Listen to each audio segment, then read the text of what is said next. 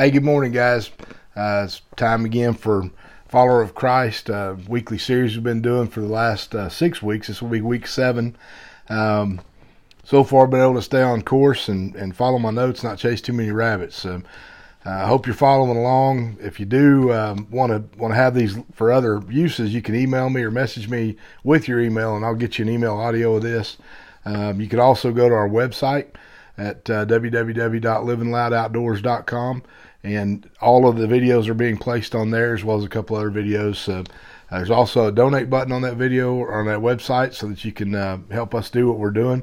If you feel like you need a place to send some support, we're always in favor of having some financial support for what we do. So we send it in a lot of different places. So be glad to have you on as a partner.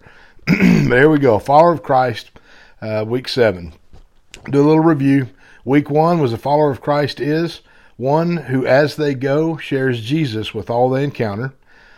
2 was a follower of Christ is one who follows Jesus wherever he goes, and he buys into his mission. And remember that his mission is to seek out that which is lost so that it may be found. Week 3 was one who reorders their life and takes Jesus at face value. One who actively listens in order to understand Jesus' message was 4. Week 5 was one who accepts his mission, the mission of Jesus, and works under and by his authority in spite of rejection. And last week, week 6, was one who gives more than lip service to following Jesus, one who actually puts things into action. So Mark chapter 14 is where we'll find ourselves out in today. Jesus is talking about giving. Pretty much every time Jesus talks about money, he says the same basic thing. He uses the same principles time after time. So it becomes very clear about the issues regarding money. Jesus is giving us some very simple teachings that are very difficult to live by. Listen to this from Proverbs. Proverbs 1:19 says, "Such is the fate of all who are greedy for money. It robs them of life." God doesn't want his people to squander what little time we have here on this earth worrying over money. 11:28 in Proverbs says, "Trust in your money, and down you go. But the godly flourish like leaves in spring." Those who pursue God and invest in his kingdom flourish in life. Giving is a mission, God's mission. And if we are on his mission, it becomes an honor and a privilege to give. Giving is not a way for God to raise money. Giving is God's way of raising children. Listen to the disciples or the disciplines of God in his teaching concerning money. Listen to his wise warnings in regard of money and wealth. How many people groups would you say there are? How many people groups totally would you say there are? How many different types of people that you categorize into groups? You know, I know in high school we had the socias, those upper class, and we had the rednecks, is usually where I was involved in, or the cowboys, or whatever they called them in your day. We had the thugs, which was, those guys that were a little rough around the edges, and then we had the jocks, the sports people. So, but how many people, or how many categories would you put people in today? How do you categorize people? The Bible breaks people down into 2 basic groups. Those who recognize and live according to the authority of God, and those who live for themselves. I categorize it really simply into we have believers and when we have followers. A believer may necessarily believe in God, but they might not follow. A follower not only believes in the principles of God, but he also follows them. What's crazy, no matter which side or group you're in, you're constantly thinking that the other side is foolish.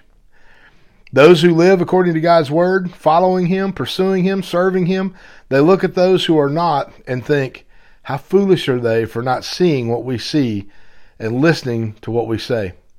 But those people are looking at us saying, how foolish are they for buying into this boring, sacrificial, no fun, no frills life of Christianity. Did you know that the Bible is full of stories about foolish people? Way back in Genesis chapter 12, we find the story of Abram, soon to be called Abraham. Chapter 12, verse 1 says, "The Lord had said to Abram, leave your native country, your relatives, and your father's family, and go to the land that I will show you." God tells Abram to pack up his tent and move. Didn't even tell him where. He just said, move, and I'll show you where you're going. Got to imagine Abram's friends and maybe even his family thought he was a bit foolish to just up and leave. Not even knowing where he was going, and all because some voice told him to. How about this dude named David? A young shepherd boy comes to the battle where his brothers are with the Israel army, all scared of his Philistine giant. David's response is, who is this Philistine who challenges the army of the Lord? I will take him on if y'all are too chicken. There was this little boy David saying this. Even the army commander says to him in 1 Samuel 17:33, don't be ridiculous. Saul replied, there's no way you can fight this Philistine and possibly win. You're only a boy. And he's been a man of war since his youth. So in other words, he was a warrior. He was someone who was trained to fight. And here's this little boy saying, I'll take it, Joker on. I ain't scared. David was not a man of war. He was not trained in combat. And he wasn't even dressed for the part. His own brothers called him foolish. But yet, we see the rest of the story.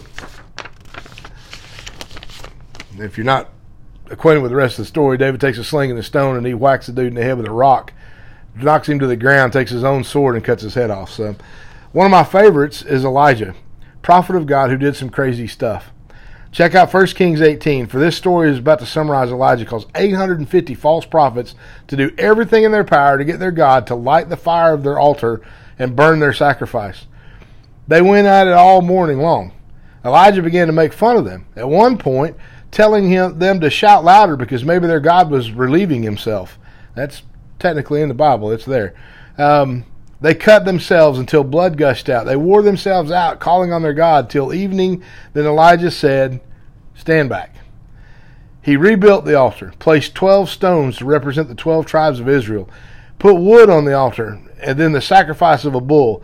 But then he called for 3 jars of water to be poured over the wood. Now, y'all know wet wood won't burn, right? Then again and again, the water saturated the wood, even filled up a trench that had been dug around the altar. Then he prayed, and it says, immediately God's fire came from heaven and consumed the sacrifice, burned up all the wood, the dust of the stones, and even licked up the water out of the trench. How foolish did he look pouring water onto the very thing he wanted to burn? I can imagine that they all thought he was quite foolish until God showed up. Here in the New Testament, here's a New Testament fool for you to think about. In Acts chapter 4, there's a very brief story of a guy named Barnabas, which means son of encouragement. He sold a field and he gave the money to the followers of Christ to take care of their needs. Can you imagine how his friends and family looked at this? I mean, this would be like if you had 5 acres of prime ground and you sold it, but instead of taking the money and investing in yourself, you gave it to someone who was serving the Lord, who was in need. How foolish would that look to our world? And that's exactly what they were describing here. His family, dude, that's your land. It may not be worth a lot. Matter of fact, if you hold on to it just a little longer, they're going to build that 4-lane donkey track right through there, and it'll be rich. I imagine some thought he was quite foolish to not only sell his land, but then he didn't even keep any of the money. He didn't keep a dime of it. He gave it all away to those that were in need. Living foolishly is a biblical idea. It's actually a biblical precedent. Maybe it's time to ask ourselves this question. In whose eyes do I look foolish? In whose eyes do you look foolish by the way you live your life? Do we look wise to the world? Here's a saying to ponder. Be very careful when all people speak well of you. Be very careful when all people speak well of you. If everyone around you is speaking well of you, what is that really saying about you? Here's another quote to think about. He is no fool who gives what he cannot keep to gain what he cannot lose. It's by Jim Elliot. Again, I'll say that again. He is no fool who gives what he cannot keep to gain what he cannot lose. If you think about that principle and you think about life and eternity, maybe you'll get the idea what that's saying. Missionary Jim Elliot gave up every promise, the very promise of career, to follow the call of God, to minister to a people. The very people he went to minister to killed him. The very people that he felt God called him out to go into the world and seek out the lost that they might be found, those lost people killed him. A follower of Christ is one who trusts God enough to give away everything. Mark chapter 14, verse 1 through 9. Jesus anointed at Bethany. It was now 2 days before Passover and the festival of the unleavened bread. The leading priests and the leaders of religious law were still looking for an opportunity to capture Jesus secretly and kill him. But during the Passover celebration, they agreed that might not be a good idea. The people might riot. Meanwhile, Jesus was in Bethany at the home of Simon, a man who had previously had leprosy. While he was eating, a woman came in with a beautiful alabaster jar, expensive perfume, made from the essence of nard. She broke open that jar and poured the perfume over his head. Some of these at the table were indignant. Why waste such expensive perfume, they asked. It could have been sold for a year's wages and the money given to the poor. So they scolded her harshly. But Jesus replied, "Leave her alone. Why criticize her for doing such a good thing to me? You will always have the poor among you, and you can help them whenever you want to, but you will not always have me. She has done what she could do and has anointed my body for burial ahead of time. I tell you the truth, wherever the good news is preached throughout the world, this woman's deeds will be remembered and discussed." Verse 3 describes this woman's pouring out of this expensive oil, wasting this expensive stuff that could have been sold and for the money given to those in need or placed in the ministry. Verse 4 is self-explanatory, right? Some were offended by what she did. This woman was led to be foolish, to sacrifice her gift. She was called to do something she didn't even understand. You see, this was the Last Supper, the last time that Jesus would break bread with his followers.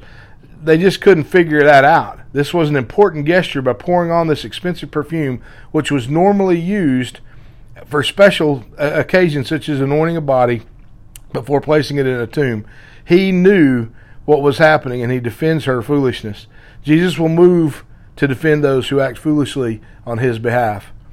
Our human nature comes up with lots of excuses of why not to give, but Jesus will dismantle these excuses, and he will follow him with our whole heart.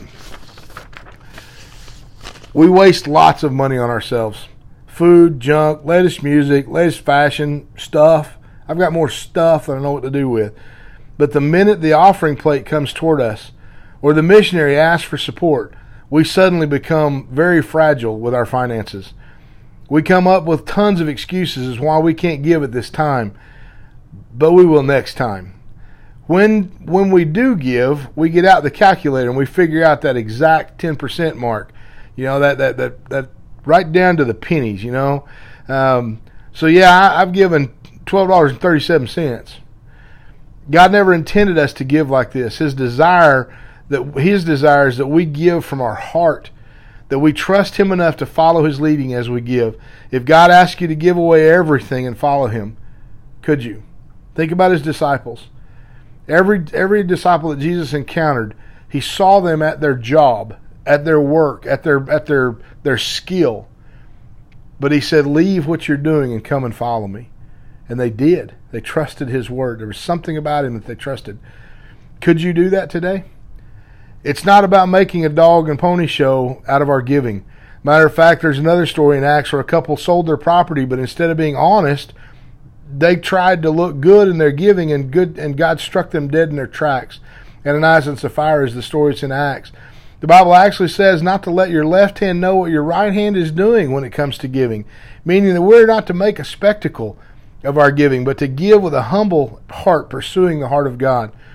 I want to challenge you to live foolishly for God. Live in such a way that the other side shakes their head in awe at your life and your lifestyle. Give of yourself, trusting God, allowing his Spirit to lead you as you give everything to him. A follower of Christ is one who trusts God enough to give away everything. I want to encourage you today. I know that right at the very start of this, I started off by the fact that you could support this ministry. You know, it's not just financially. I work with a lot of ministries. Peterson Outdoors Ministries out of Joplin area. We have Lodge of Hope. It's just this beautiful facility where we minister to these wounded warriors, and we have these events that we bring these families in and we minister to them.